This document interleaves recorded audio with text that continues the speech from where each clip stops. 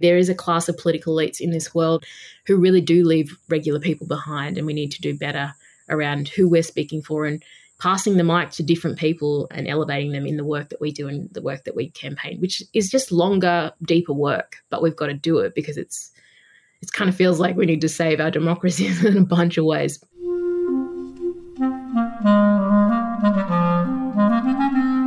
Hello, this is the Great Battlefield Podcast. I'm Nathaniel G. Perlman. A great political battle is being fought right now between progressives and the forces of reaction on the other side. This show is about the political entrepreneurs and other progressive leaders who are finding new or improved ways to fight. My guest today, Larissa Baldwin-Roberts, is the executive director of the large and influential Australian political online progressive group GetUp, their analog to Meetup. Larissa is a lifetime organizer and was previously co-founder of Seed. She's also a First Nations woman. Larissa has a good story about where her values come from and how she brought them to GetUp. We also spoke about how what happens in the U.S. affects Australia and vice versa, and our common problems with the right wing and Rupert Murdoch media. Larissa is a great guest. You should listen. So, after a quick word from my sponsor, my interview with Larissa Baldwin-Roberts of GetUp.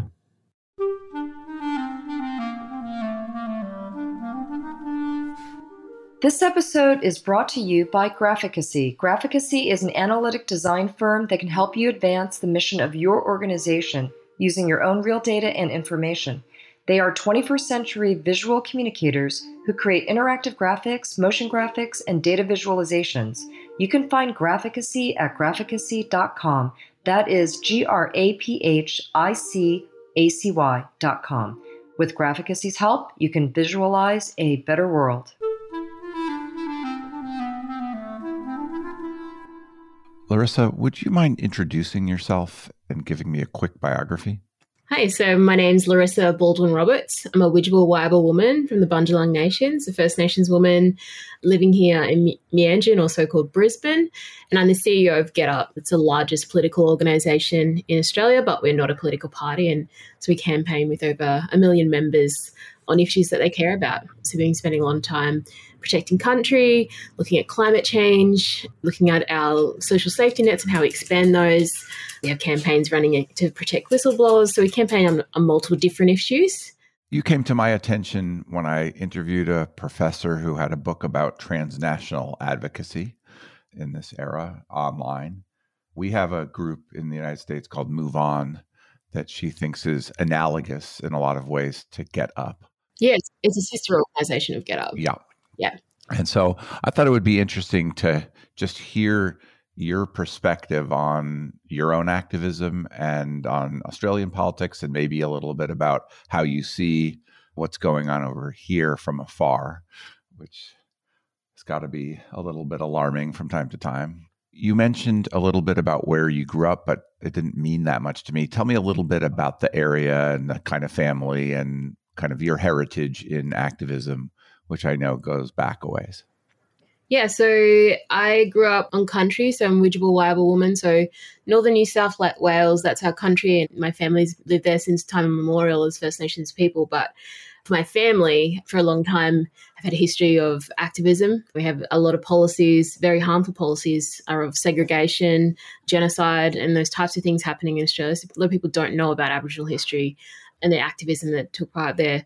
But for a lot of times, there was like Aboriginal Protection Acts. My family wound up onto a reserve called Cabbage Tree originally, and there was a lot of violence from the police. The police officers were basically the police protectors of Aboriginal people. And they walked off from that community reserve and they walked onto country into a place called Kabui, which in our language means a place of full and plenty. It was what we called back then an Aboriginal controlled mission. And so it meant that there weren't any kind of rations. They weren't allowed to leave the reserve without documents from the police. If they were outside of court without a document or approval to be off country, they would be locked in jail.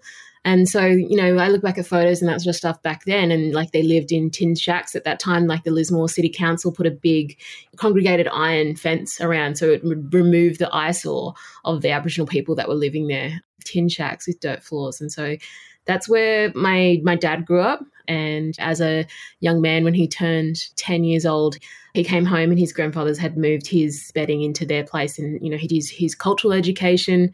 We just learned so much of stories where they'd take him out when he was like 5 years old and like leave him kilometers away from the reserve and make him make his way back home and stuff like that. But heard lots of stories about how they grew up, and it was hard. And my dad left school really early, what is equivalent to, I think, like your elementary school. He did that. And then they had to work for rations, him and his brothers, because their dad had passed away. So it was tough growing up. But one of my older grandfathers was also, for a lot of Aboriginal people back then, they saw a lot of complementary between Christianity and spirituality, like Aboriginal culture. His father was a minister back in the 30s, and they started to have congregations and that sort of stuff on the mission. And there would be non-Indigenous people there and talk about equality and land rights. And so throughout those decades, and then with the civil rights movement in the US, they were very active in trying to hold, I guess, the broader Australian population who were watching the civil rights movement in the US and saying, hey, we have segregation here. What are you talking about? Like, this is completely hypocritical, the way that you're treating us. We're not even counted as people in this country. How do you think the country's doing with respect to your people now? There's a long way to go, but we had a very significant announcement. So our Prime Minister came out and announced that we would go to a referendum. It's significant. We'll go to a referendum on a voice to Parliament, which is a new kind of democratic institution that would be protected by the Constitution. Governments wouldn't be able to get rid of it. It only has the power to kind of give advice. It can do kind of high court challenges. We've seen things like the Northern Territory intervention over the last 15 years, where a Conservative government came in and told insane stories about child sex offences and pedophiles within our communities and drugs and alcohol. And within the Northern Territory, they suspended the Racial Discrimination Act and rolled out the army into communities. This is just 15 years ago. And so we have really gone, I would say, backwards in our relations since then.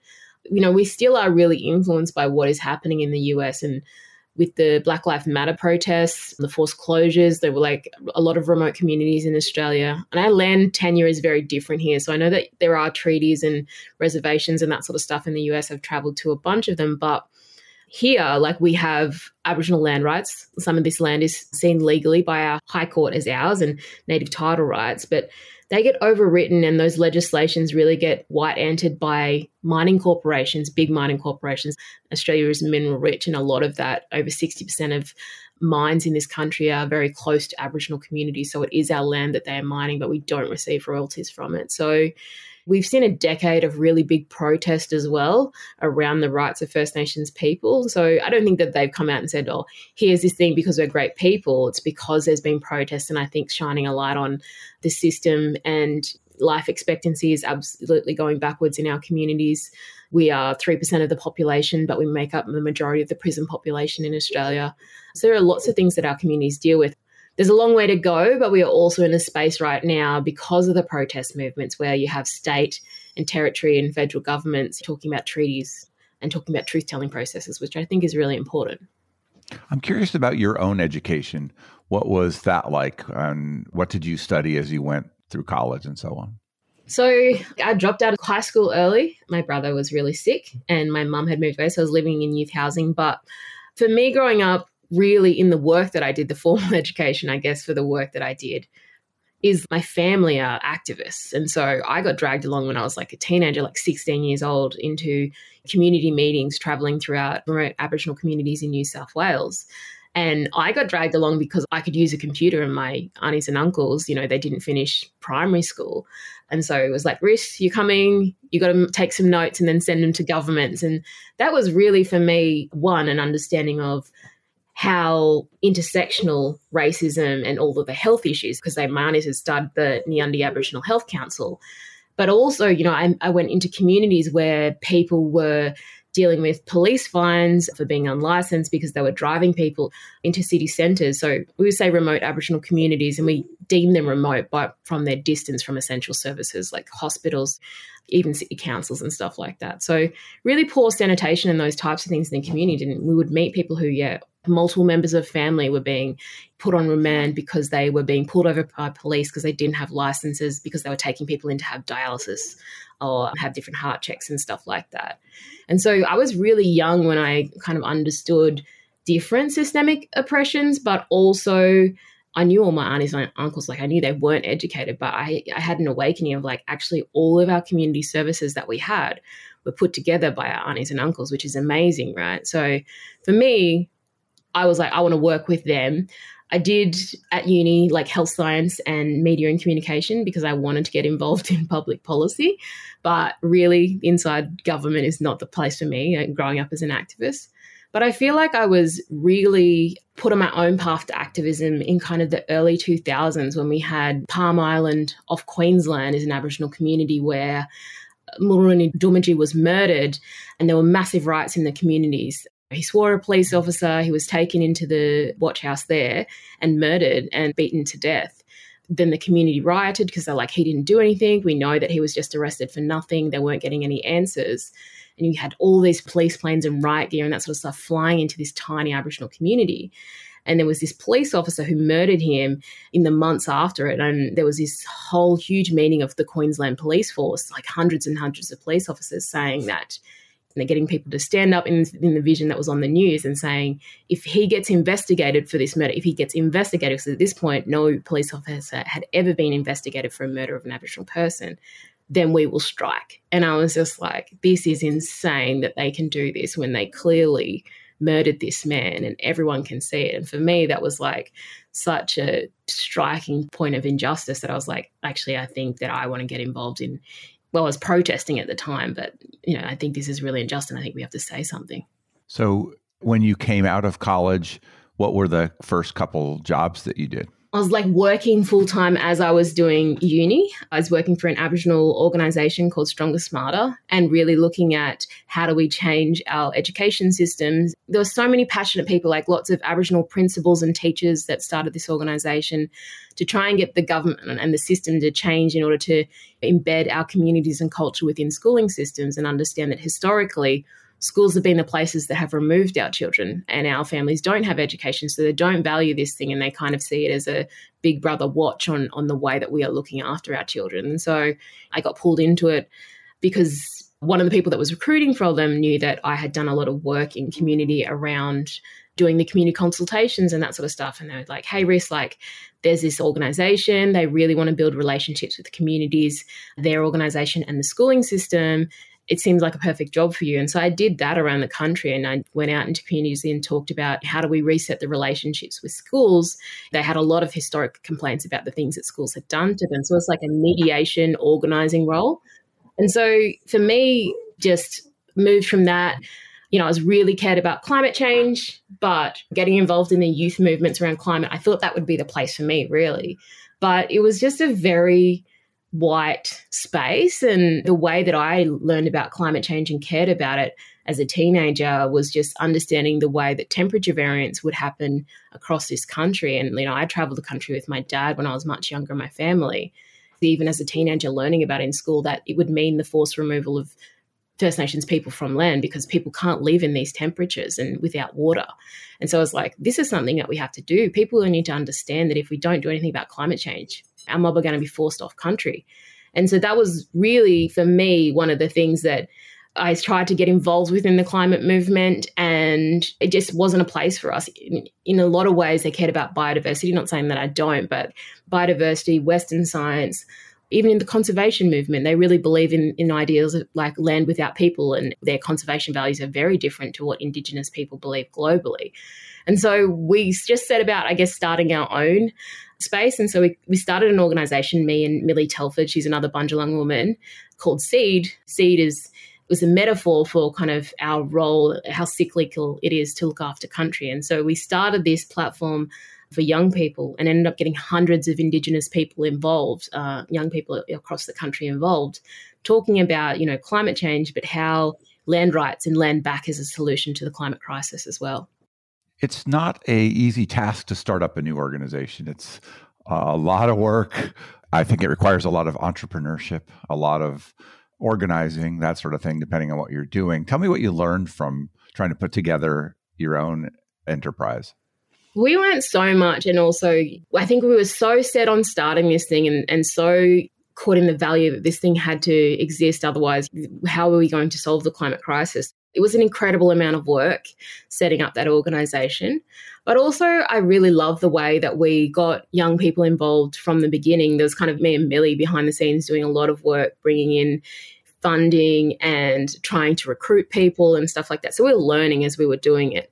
And I think in the way that we wanted to set the organization, we had an idea of like how we wanted to set up based on the land rights movement that had existed before, what were the kind of values that we had culturally around how we bring people together and how we create spokes. And so the idea of a collective space that was authorizing for young people to get involved in their communities, this was at the forefront of what we wanted to do. And it sounds incredible when you look back and say, wow, we've created that space. But it took a lot. I think I got a much thicker skin of I think in the beginning when we were in the climate and environment movement, we were really pushing up against them for them to make space for us. And, we had people in massive ENGOs in Australia saying to funders not to fund us because we would be a bunch of troublemakers in the movement and create too much disruption.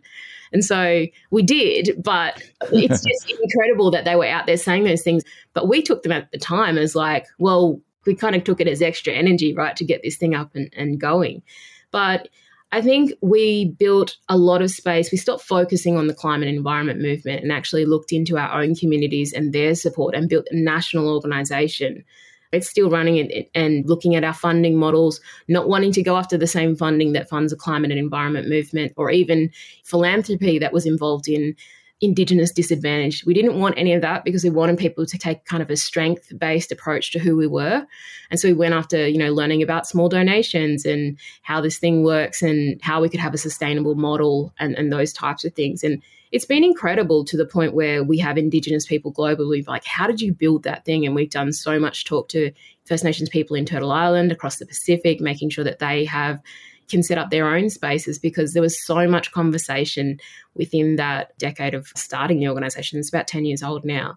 First Nations people were really tokenised by the movement as well, when in fact we Indigenous peoples globally protect 90% of the world's biodiversity. You cannot do climate adaptation without First Nations people. So creating our own space and our own brand and having our own talking points. When we did our science education work around climate, we totally changed it. We want to move away from a Western white science or academic, because this is not how our communities talk, and move into a space about protecting country and country being central to what we talk about, because that is holistic in the way that we view it culturally. It moved us from being students in a room for First Nations people to being actually the leaders in the room. When you talk about protecting country, our communities really step forward because we know how to do this. Land management is an incredible part of our culture.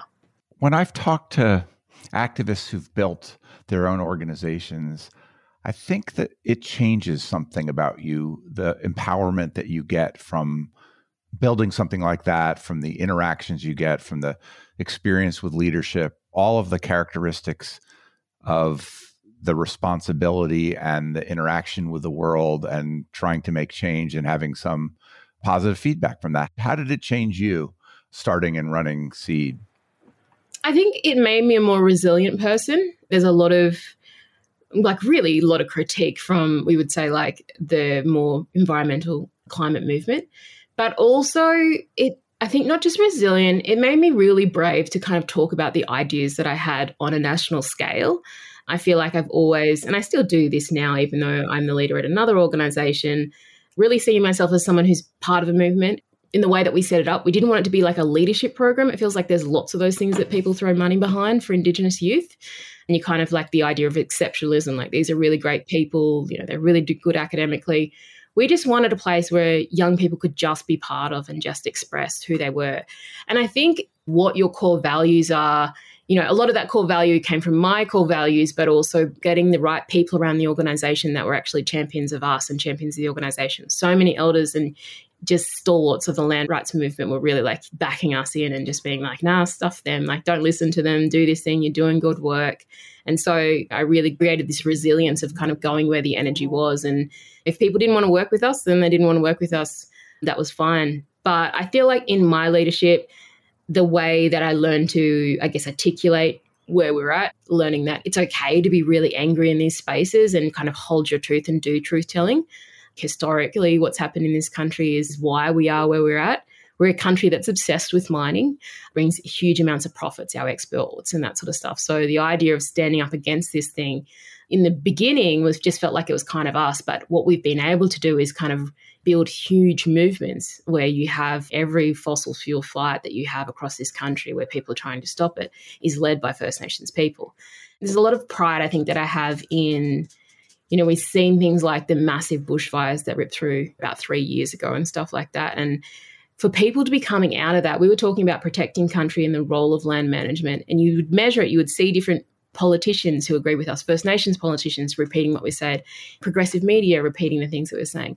But to come out of a national crisis like that and have people demanding that we go back to or give more access to Indigenous land practices as a way to stop these types of, massive bushfires, and that we've got it wrong in terms of conservation was incredible. And it was just funny, like just messaging this thing with a bunch of young seed mob, and they're messaging like, people are saying what we've been saying for years, and it's incredible to see how that changed and how you could popularize those conversations. Have you followed Sunrise Movement in the United States and how they've changed some of the dialogue over here? Yeah, I've seen a bit of what they've been doing. I think they had an incredible impact also around, I think, for young people getting involved in electoral politics. I know it's different because it feels like there's an election all the time in the US, but it's typically something that young people don't get involved in, but they should. The situation that you described where existing environmental organizations and other organizations start out being pretty resistant to newcomers, maybe jealous of funding, maybe feeling more conservative about tactics. That seems to me like a very common reaction that I've observed in lots of spaces, even for-profit spaces. What happened over time?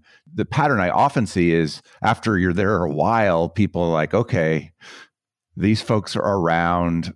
We'll incorporate them into our new reality and we'll start to work with them when it makes sense. Did you experience a change from organizations like that were resistant to you in the beginning, or to continue on through your tenure there? I feel like it was begrudgingly. We had a really big focus on organizing, building power, bringing our communities into a space where they didn't have access to. And so we were really dogged about that. And then when, I guess, the bigger NGOs, I think we got bigger in support. We started taking over what will probably be usually their spoken moments across the media, because I feel like we were better communicators. But we had something new to say and we had a different way to say it. And so it sounded different. It, I guess, met where we were at more in terms of the climate movement, even globally, where you had a bunch of different young people doing some really great stuff. We were strategic in the campaigns that we took on. We weren't just willing to be like the tokenized Indigenous activists that jumped on board a campaign. We wanted to run our own campaigns and use our resources where we felt like they weren't going. So I think it was really good for us because we could demonstrate that this national campaign over here was our campaign. We worked in a way where the people who supported us across the movement or who thought it was exciting that we were going to be there, they became champions of the organisation. And the people that didn't want us there either had to make space for us because some of those old NGOs really are stagnant in their membership growth and in the age of their membership. Also, some of their members would end up becoming our members and supporting us. So like they'd be doing events and that sort of stuff, and their leaders would be like, oh, we need to get Seed in here. Seed is so great. And it's like, it would annoy them so much. But there was so much resistance. We also came up around the time when we started the organisation about 10 years ago. There was another young organisation that started at the same time called Warriors of the Aboriginal Resistance, who were way more radical than us. And basically, back in history now, we kind of started in the same week. And it's funny, like the inception of these two organisations that have really changed the political landscape in Australia and the way that we protest. But when we first started, we were like, wait, are we enemies? It took us a long time to figure out that actually we're on the same page and that we're doing different things. And we're really like a tight crew now. But in the first instance, it's just kind of incredible to see that those two youth organisations really started at the same time. And I get so much energy because I also now see there is such an influx within the environment space of Indigenous people being like, we're not going to go to the NGOs to like fund our campaign or support our campaign. We'll just do it ourselves. And then you kind of have the environment movement kind of come out trying to, I guess, wrangle them in or pull them in closer. And they're like, no, we're fine. We'll find our own way here. So it's created a different space, which is also cool. I think that people don't like that overall, but from things that they say. When did you first become aware of GetUp? So I actually was leaving Seed.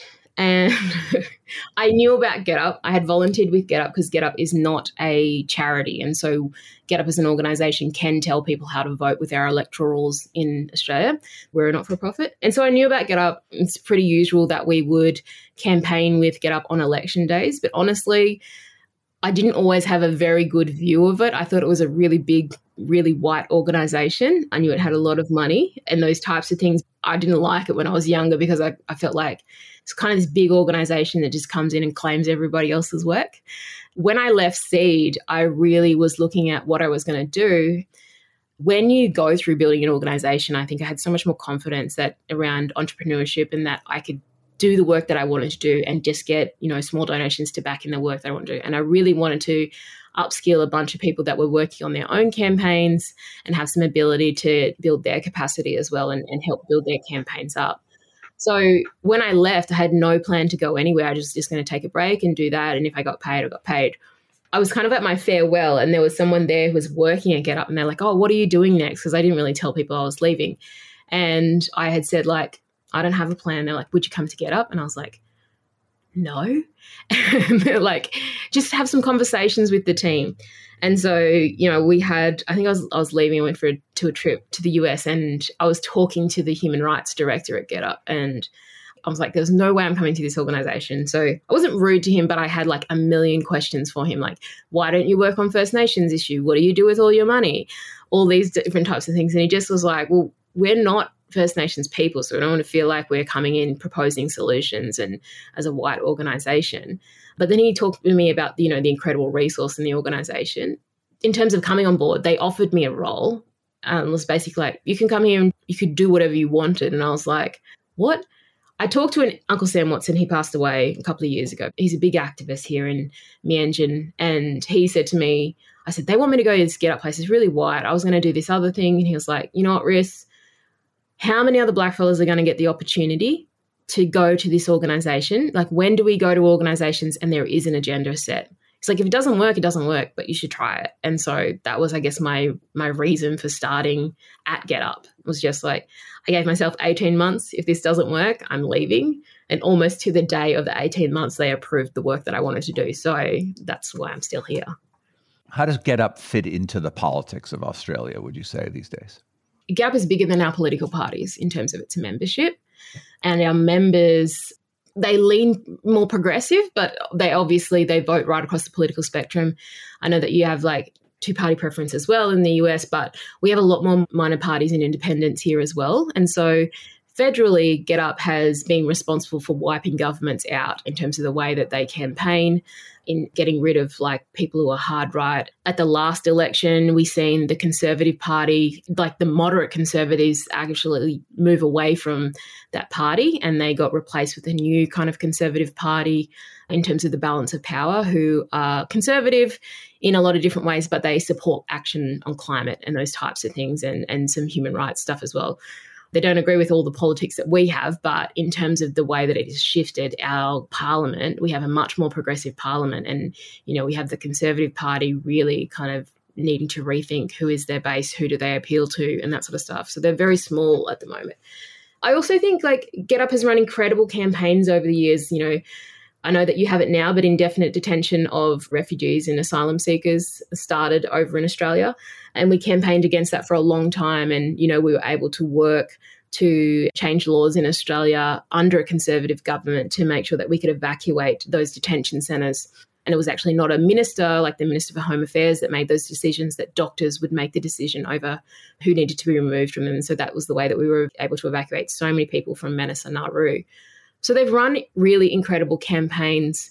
GetUp as an organisation is also willing to take on the progressive side of politics and really talk about what needs to happen, and has a lot of power and has a lot of access into our parliaments and our governments. But our power is really outside. It's our numbers. It's the people that campaign with us. GetUp is really focused on that model of outside power. So in the Australian landscape, we are a big player.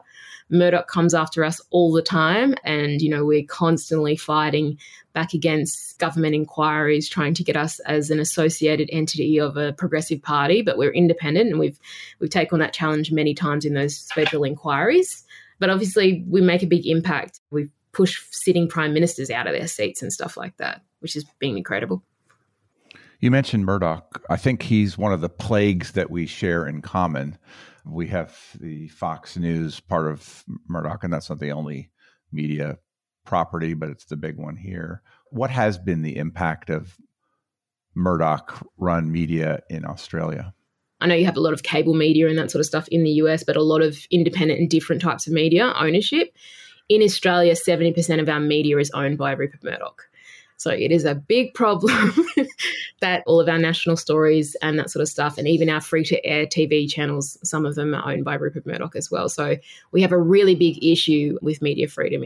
And it has a huge impact on who gets elected into our parliaments. He's wiped out many even conservative leaders that didn't agree with him, the ones that were more moderate. He's a complete climate denier. But also in the way that, they've backed, they're so insidious in Australia. They own different properties. Like if you want to rent a house, the only website that people go to is this real estate website, which is owned by Murdoch. So they're everywhere over here.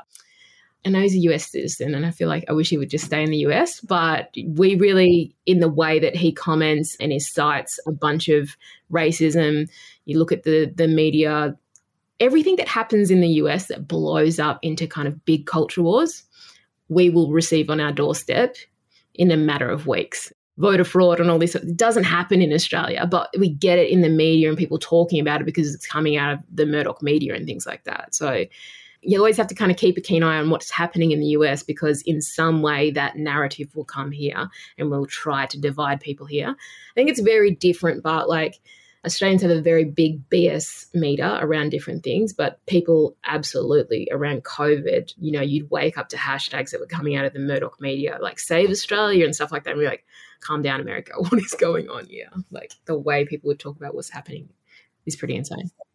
It's really messed up our country, and I think had a big impact in Great Britain also. Absolutely. Yeah, it's a big old mess. You mentioned that about 18 months into your time at GetUp, they approved what you wanted to do. What did you want to do?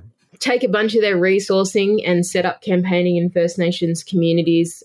I guess my model is an organising-led model, that so many people use. But GetUp as an organisation would be, the smart people that propose all the campaigns and the policy. And I was like, what if we just work with communities and work out what they want to do, and then those are the campaigns that we work on? And they were like, no.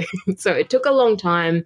Actually, what happened was we ran an election campaign in 2019, and I refused to work on that election campaign. So they let me, they gave me a minuscule amount of money and said, go over and I was like, I'm going to work with Aboriginal communities in the Northern Territory. I've got some relationships there, and we'll work out our own election campaign, see what the communities want to campaign on.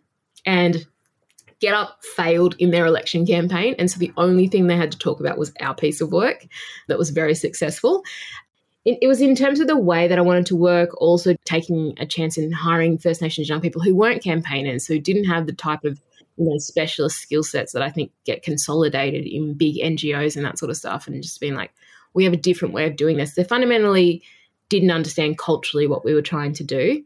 It wasn't just approved. It was a lot of fighting over what we were trying to get. And also, I think at that stage, I was asking for this thing and then doing it anyways, but I was also hitting all my targets and fundraising and acquisition targets, so they couldn't do anything about it really. So I was kind of like, put the proposal to them as like, either we do this or I don't want to be here, it's fine, but you make the decision kind of thing. And they were like, okay. At that time, GetUp's brand had also changed so much in terms of the political landscape, and there was so much goodwill for the campaigns that we were doing. So you had executive members out and there were people like, this is the best campaign that you're running right now. I really love it, and that sort of stuff. So they were hearing that stuff from regular people and people within the movement as well.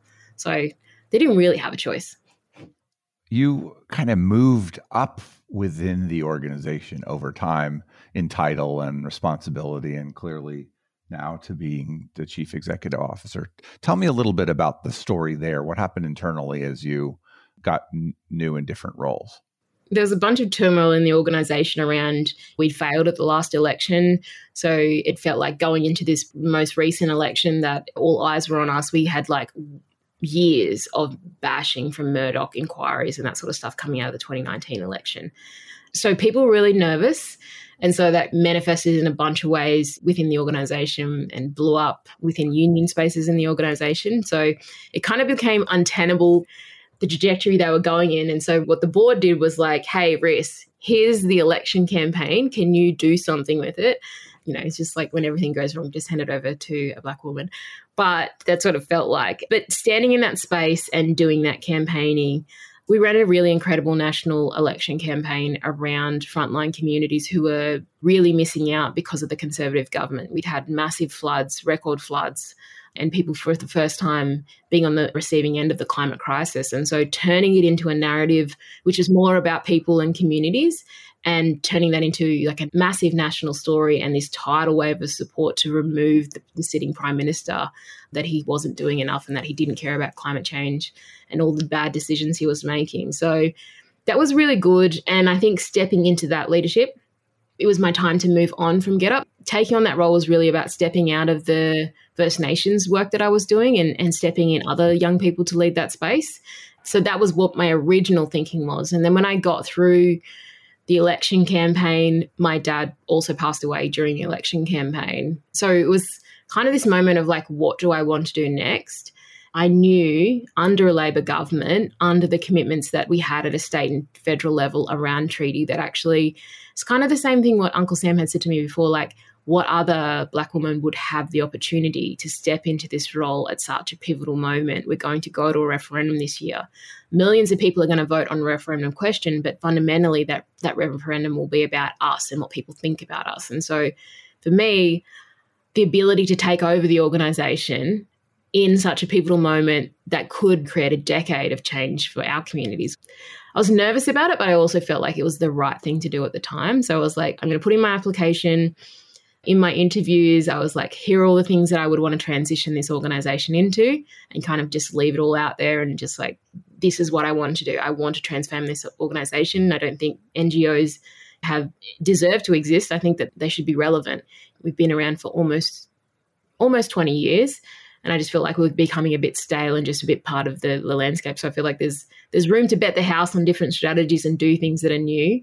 And so, yeah, I put that in and I was just like, this is what I want. And I felt really confident that if I didn't get it, then that was fine. I knew what I wanted to do and I'd move on somewhere else. But I ended up getting the gig. And it's been very different stepping into leadership. It's not the same thing as running Indigenous organisations or working in youth organisations. It's been a good challenge in some ways. And in some ways, it's in the roles that I've played, even into the political decisions around what this referendum will be like, and having a lot of power of GetUp to be forcing the government to not water down what they had promised voters and those types of things and holding that accountability has been really important.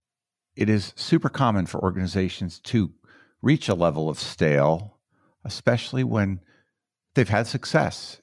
They run out of ideas or they've achieved what they wanted to do, but there's a lot of ways that can happen just with people aging that are in leadership, or lots of different things can happen. It sounds like you provided a kind of a conviction about direction that was absent, perhaps, among others.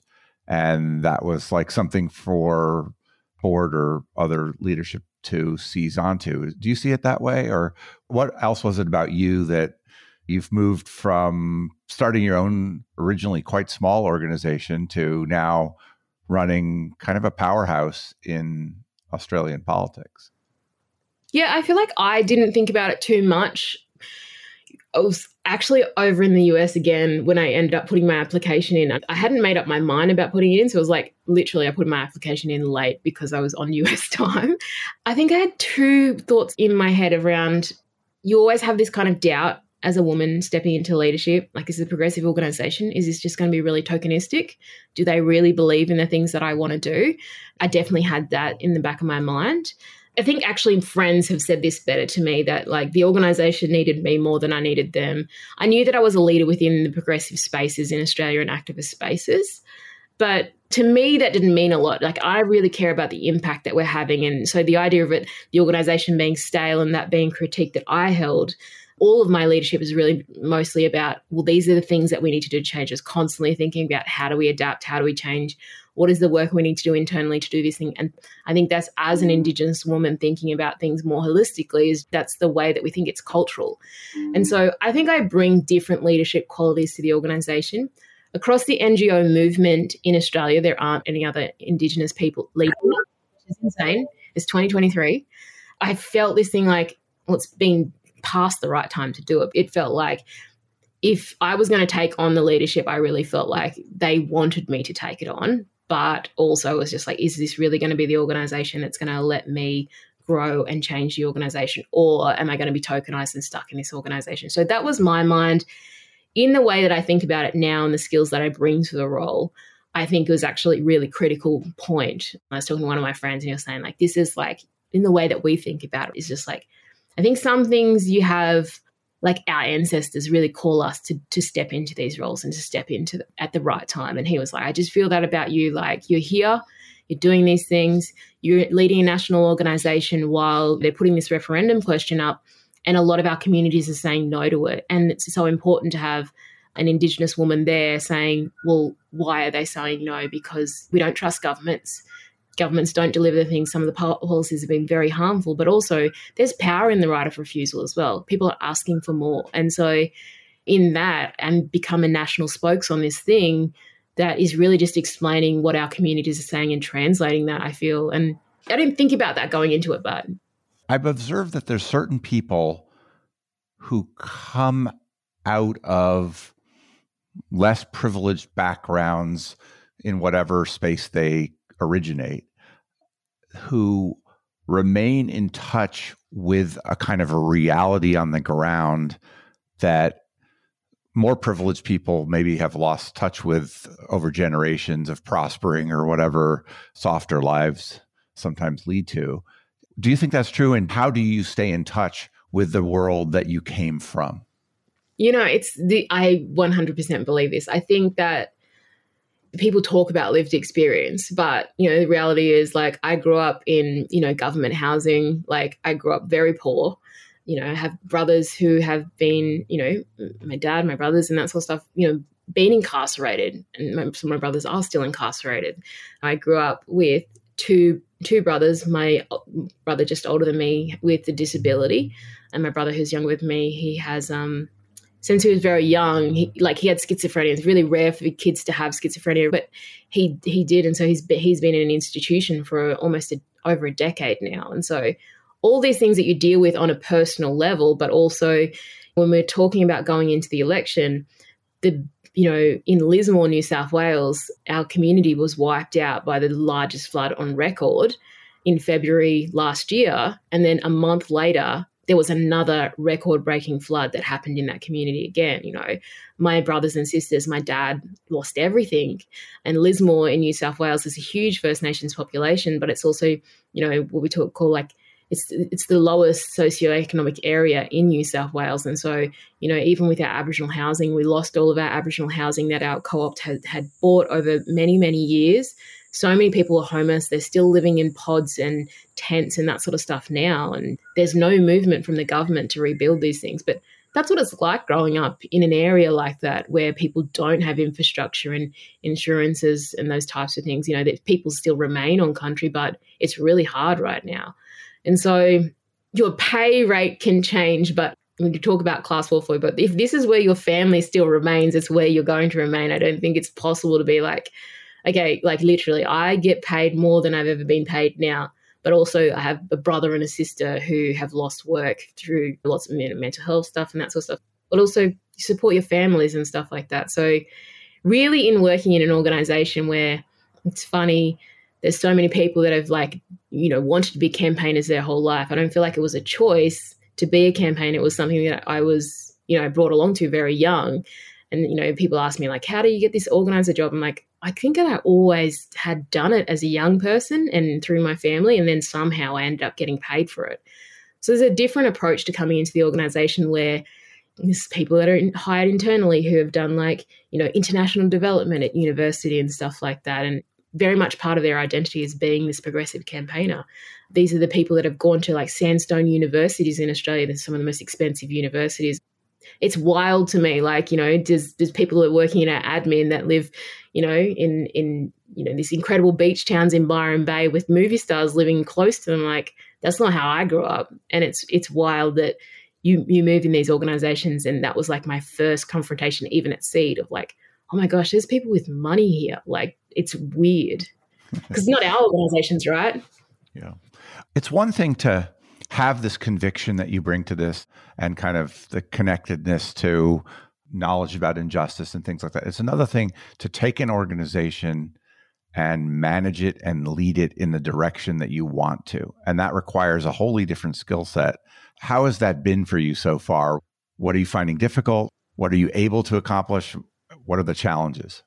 I have a lot of resilience and personal qualities that I bring to the role, but it's really hard as a First Nations woman to step into a leadership role. Like, first of all, the scaffolding around me is it's getting better now, but I've had to be really proactive in reaching out to people and trying to find people, and knowing that I needed people as well was really hard. I'll be straight about this, but even in setting relationships with my board and those types of things, there are things that, you receive as a woman in charges, like, first of all, very paternalistic and also very racist. And so dealing with that at an executive level when you technically have the most power is like mind bending, but also who do you raise those complaints with? So there are so many inbuilt systems internally that are incredibly tough to deal with, but also to name things as being racism or name things as being sexist and those types of things. And I didn't do that initially. I was really frustrated. And I think I internalized a lot of things of like, what am I doing wrong? I'm trying to work this thing out. I think the first time ever in my career, like moving over the last 6 months, I think I had like a 2-month period where I just really doubted myself. And I don't think I've ever done that before. I've been like really confident in my conviction and what I was trying to achieve. And I'm a really hard worker, but I was just like, I'm not cut out for this. I can't do this. I don't know how to do these things. What it was is just naming. First of all, people don't like when people of color, Black people, move into leadership roles because it's different and it feels different. It's fine on paper, but when culturally you want to change things within an organization, people are actually resistant to change. And I understand that in terms of the things that you're trying to do. The idea that we don't have a North Star or a strategy internally in the organization is okay for people because it allows people to do whatever they want to do. So the point that you want to kind of corral people or get buy-in to a different strategy, there's a lot of resistance that you have there. And so, trying to work people through that and moving people through, and then you have people that are still resisting and like digging their heels in. And that's about, they just don't want to get on board. And so that's really hard as well, because when you move from within the organization and you're a campaigner that's winning a bunch of campaigns, you have a whole different level of like, not like capital in the organization, but people see you differently, right? I was just there doing my work. I was winning a lot of things, had a lot of respect in the staff team. When you step into that leadership role, that totally changes. I haven't changed, but the way that people see you and view you and the power that you have to make decisions is very different. One of the things I also experienced really early stepping in is that it is your role as a leader to also make hard decisions. And one of the things that I found from moving, obviously I have a big value around organizing, is that where there were decisions that people didn't like, whether it was like financial and those types of things, for a bunch of really important reasons, because our revenue dropped significantly when a progressive government got in, dropped over 80%. So this is a significant financial challenge that was in the organisation when I was taking over, which I inherited. People then would come back to you and say, you need to consult more on this decision. And then, I get kind of stuck in this going around in circles. And then I actually, wait, my job is to make the decision here. But there was just different pressures. And I was there when obviously the last executive officer was in there, never would receive the type of feedback. I know, speaking to him, he didn't receive the type of feedback that I got. It's very gendered in a lot of different ways. And then different people saying, why things wouldn't work culturally, and the way that that's coded as people are uncomfortable with the different cultural elements that I bring into the organization as well. So it's been a challenge. It's not something that I'm running away from, but it kind of felt like a pile on, just like, how do you move in this space? And some people will really embrace you moving into the organization, and some people are like, well, wait, if you move into power, then I lose power. And so moving through that took a lot of time as well. What do you want GetUp to be as it goes forward under your leadership? I think GetUp needs to be an organization that services the issues that people care about in this country and actually creates change on them. Under a progressive government in Australia, it's very different in the US, but looking at what are the reforms that we can make. I know we have a lot of social, like giving people who are on income support and that sort of stuff an ability to, lift above the poverty line and those types of things. I think this is really important. So I want to go back to impact and making sure that we know the people who we are making impact for as well, and that they are represented in the campaigns that we do, in the way that we make decisions on the campaigns that we do, because GetUp is a big resource in the Australian political landscape. And so how we use that, I think it's just like accountability as well. But also, I don't think necessarily the organization needs to grow in terms of like its number or the money that it brings in. But I do think that it does need to diversify. And I don't mean diversification in terms of just like, what does our membership look like, but the way that we approach different issues and those types of things. And I think like things like diversity and intersectionality get thrown around in progressive movements, and they probably don't mean what people say they mean, but we get stuck on doing things because this is what members who fund the organization want us to work on. I think we need to do the work in the organization to get those members to fund the things that actually people who can't fund the organization need us to work on too. And that takes time. You can do it, and we've demonstrated that you can do it, but it's harder. And I think we need to know who the organization is working for. We mentioned early on in this conversation that you have sister sort of organizations around the world that are online progressive campaigning type organizations. Are you taking ideas from abroad? Are other people listening to what you guys are doing in Australia? What's the feedback among these organizations as you see it?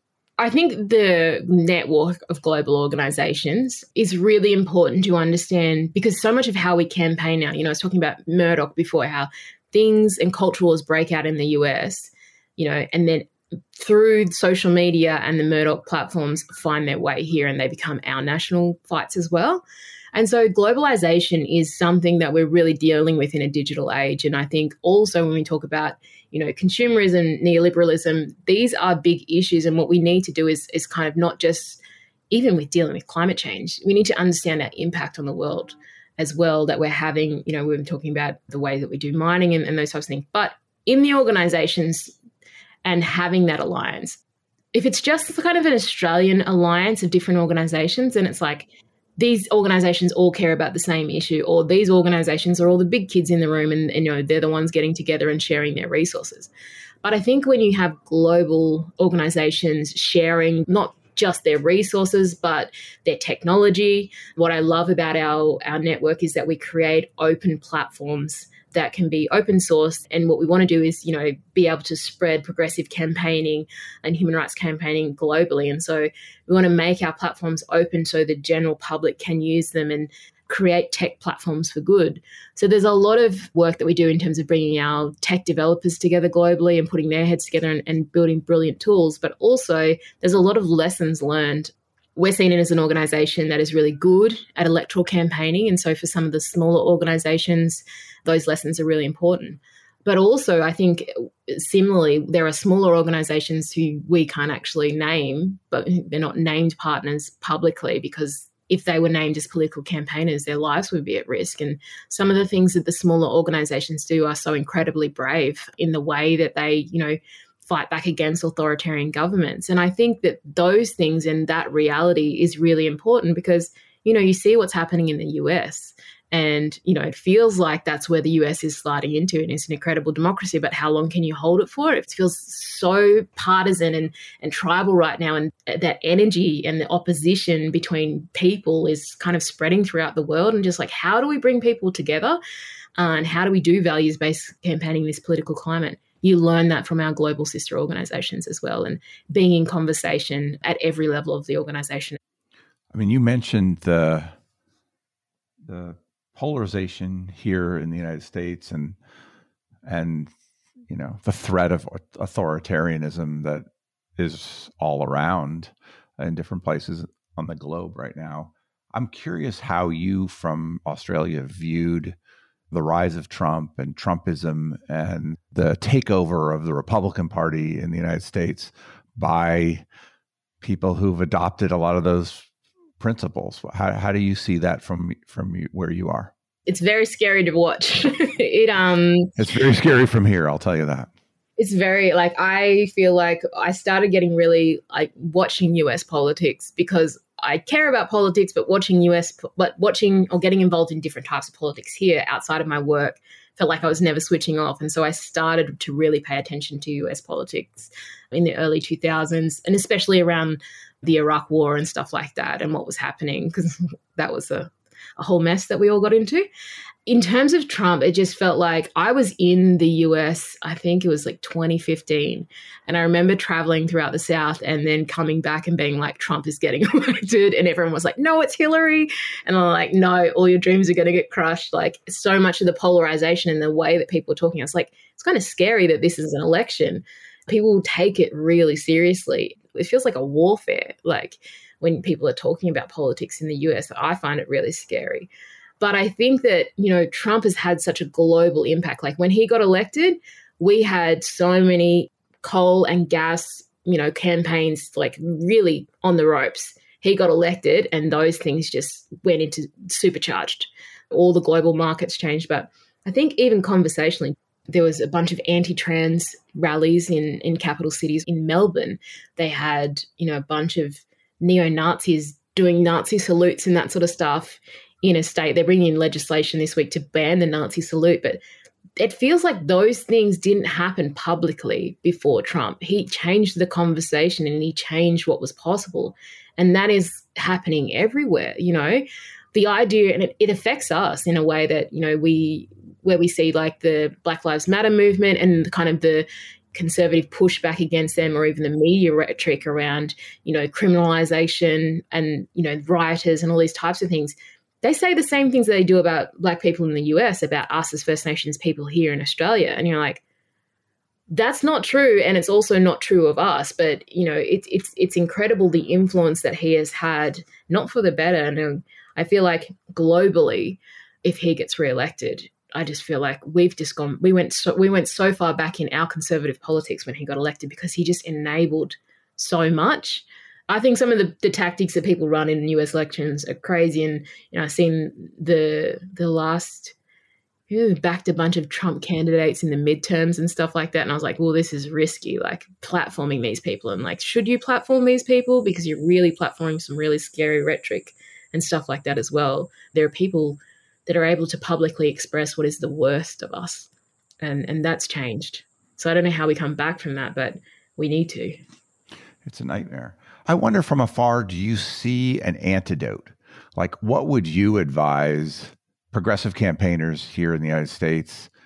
What is the messages? What are the sorts of people? What's the kind of leadership that's required to combat that? I mean, for some reason, this right-wing authoritarianism has some kind of appeal, whether it's played through a racial lens or a gender lens or an economic lens or religious. I mean, there's so many different ways in which they're fighting a culture war here, and similar analogs are happening around the world. What do you think ought to be done? This rhetoric really exploits, I think, how hard people are doing, within their personal lives. You look at our economy is not as bad in the same way, but in the way that, people are working 3 jobs, people really feel like their lives are hard right now. I think people are really able to exploit that. I feel like we need to do better at how we campaign and connect on a values base and not use kind of us and them rhetoric when it comes to regular people, because we've lost the ability to have a conversation, right? It's all very much about political politics and kind of point scoring around my facts, your facts, and in the end, facts don't matter. I feel like in the way that we campaign, we need to step forward more with our values and the aspirations that we have and where we want to be in a positive way. That doesn't mean it has to be like all sunshine and roses and those types of things, but in a way that we can do better. And I think we need to also be better at naming the things that create the systems that people are kind of the victims of, whether that is talking about capitalism and why the system isn't working for us and why it isn't working for you. Like, don't talk to regular people about neoliberalism and socialism, those types. Like, break it down for them. And that's one of the things that I always say around how we campaign. Like, what you're talking about needs to make sense to people in their everyday lives. And I think we need to get better at that. But also the way that we campaign needs to change. And I think the way that we resource our movements and making sure that we are spending the resources in organising communities that we don't organise because they're further away or because it would cost more money or because we don't have organisers there, then go there and meet with people and build the capacity of organisers in those places. I think there are a lot of places in our world and, in regional communities that really feel forgotten about. And those people it feels like they're ripe for being, misled into these movements and feeling like someone is finally representing them. And just like, for progressive campaigners, you need to reach those people as well. It's not just about being smart, knowing the things. I actually do believe that some of the things that Trump says around political elites. I think there is a class of political elites in this world and who really do leave regular people behind, and we need to do better around who we're speaking for and passing the mic to different people and elevating them in the work that we do and the work that we campaign, which is just longer, deeper work, but we've got to do it because it kind of feels like we need to save our democracy in a bunch of ways. It's hard to measure it exactly, but there does seem to be efforts from Russia and China and the big authoritarian countries that have very different systems of government and much more control over public opinion to turn Western democracies, other democracies, in their direction. Are you experiencing that in Australia? Do you see that as a significant or not very significant element? We do, but it feels like there's a lot of warmongering happening at the moment. And so, it's hard to point at them and not worry that plays into polarizing the world and putting us at war with them. There's a big debate happening in Australia at the moment because our Prime Minister was over in the US in San Diego with Joe Biden. And so the AUKUS agreement, $300 billion that we're going to pay for these nuclear subs. A lot of Australians are like, why are we buying nuclear submarines? There's a lot of propaganda around what China might do to us. I'm like, China, the conversation here is like China relies on Australia's mineral resources. They've never threatened us. But the idea that there's so much paranoia right now, first of all, these submarines can't even, come around close to our coast because it's too shallow.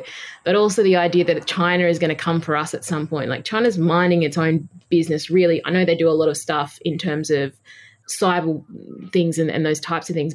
Our Prime Minister went out and said, they need to be investigated for the Wuhan lab leaks and stuff like that. And it turned into a massive trade war between us. And it's like, I'm not saying that those things aren't important or whatever, but it's just like, why are you creating these aggressions and these type of things?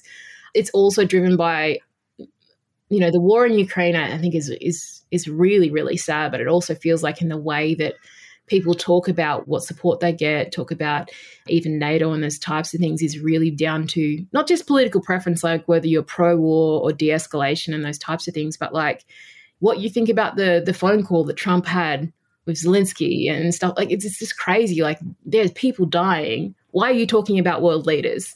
Not that I support war efforts. I feel nervous about all of it and what we're moving into because of Putin, and his ability to kind of, be a global threat. Obviously, if Russia and China did end up coming together and there's something, it would be terrifying. But I don't know what we can do about it, Well, and then you get, potentially China moving into Taiwan and Russia moving into other countries in Eastern Europe like they had before. And it's hard not to look at that as a real threat. And it's also such a recent history that's how it was. Yes. We're going back many decades. So I feel like people forget that these things can really happen. Yes.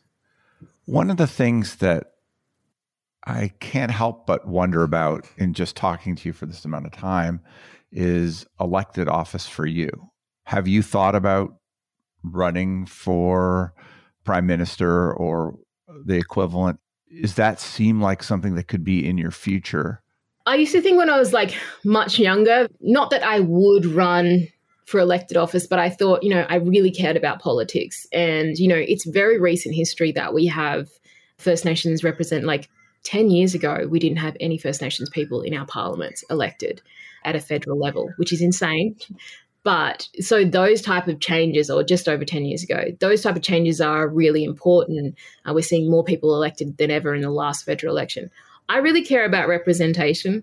I don't know if that's the thing that I want. I feel like I don't look too far ahead in terms of what is my career, but I care deeply about politics. I work a lot in the work that I do trying to get other people to run for elected office, even if it's in the local councils. I think it's really important to have people who come from the communities and live the type of lifestyles that people experience in those places.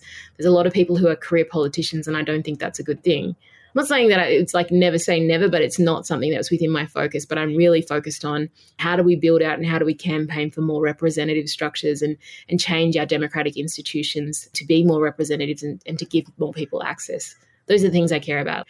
I want to campaign for seats in Parliament for First Nations people. That's what I'm really open to doing. And also campaigning for Australia to be a republic, because we don't need King Charles to be our head of state. So those things are what I'm excited about. Is there a question I should have asked you that I haven't? I don't know. Yeah, I can't think of anything. Well, it's been super to have a chance to talk to you. I honor the work that you do out there and glad that you're fighting the fight. Anything else you want to say? I think there's so much work that we can do bringing people into the campaigns, and the ability to understand how you can make change, I think, is so important for people that are dealing with different systems of oppression and that sort of stuff across the world. It feels like it's still something they're trying to justify why we do it and why it matters and why it should be funded. Not just that everyone should have paid roles, but more people should be able to get involved, and the infrastructure needs to be there. The transition that we make in the organisation that I'm working for at GetUp, I can name 100 different organisations within the political spectrum that really need to shift the way that they work and think about their power and who their power is for. And so those are the things that I'm interested in an Australian kind of landscape, in having those conversations and pushing those people. But I think globally we need to think about it, because there are a lot of people feeling like right now they are being left behind and there isn't a place that represents them or speaks for them. Thank you much.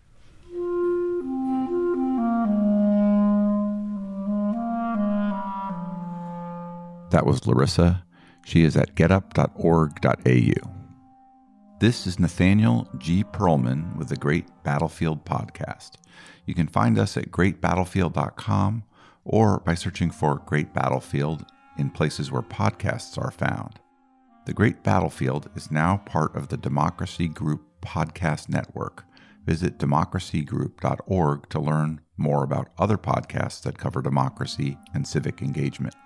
You can also help me by leaving comments and good ratings on Apple Podcasts or elsewhere, and by sending me suggestions for great guests to nperlman@gmail.com.